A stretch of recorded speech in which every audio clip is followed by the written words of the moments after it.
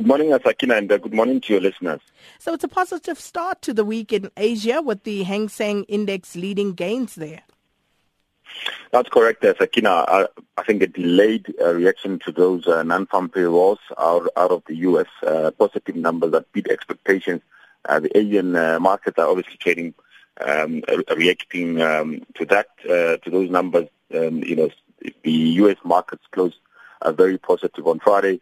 And we're seeing this morning Asia also continuing with that positive sentiment. And those job numbers obviously coming in better than expected.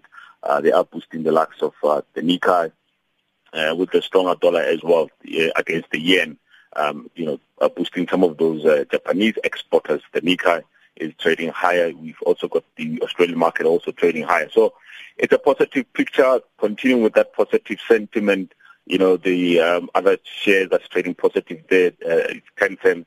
We know that, it's very closely related to Naspers. So we're expecting also the JSE to open positive, given that positive sentiment out of Asia. And then oil's on a positive trajectory amid reports that OPEC members will ask Nigeria and Libya to join the production cuts later this month. Yes, so the two countries were excluded from the production cuts that the OPEC members are currently doing. So it looks like, some of the reasons why they were excluded is because we know that Nigeria and Libya have experienced some geopolitical tensions in both those two countries. So the production output was already lower. So and hence the OPEC members decided perhaps they need to be excluded. But it looks like with the tension in those two countries subsiding, there are signs that certainly the tension there is subsiding, and we've seen the production numbers coming in and increasing, continuing to increase. So the feeling is that if they continue to produce more, these two countries will just undo what the OPEC members are currently doing, which is to try and cut production, to try and boost the oil prices. So we know that the meetings coming through will be taking place on the 24th of this month.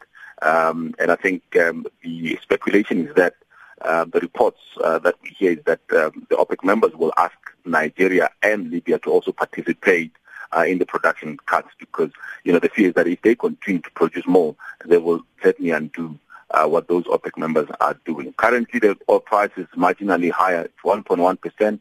The oil futures last week it came under heavy pressure. It finished the week down 3.9%. So we are seeing a little bit of recovery on the oil on the back of those reports.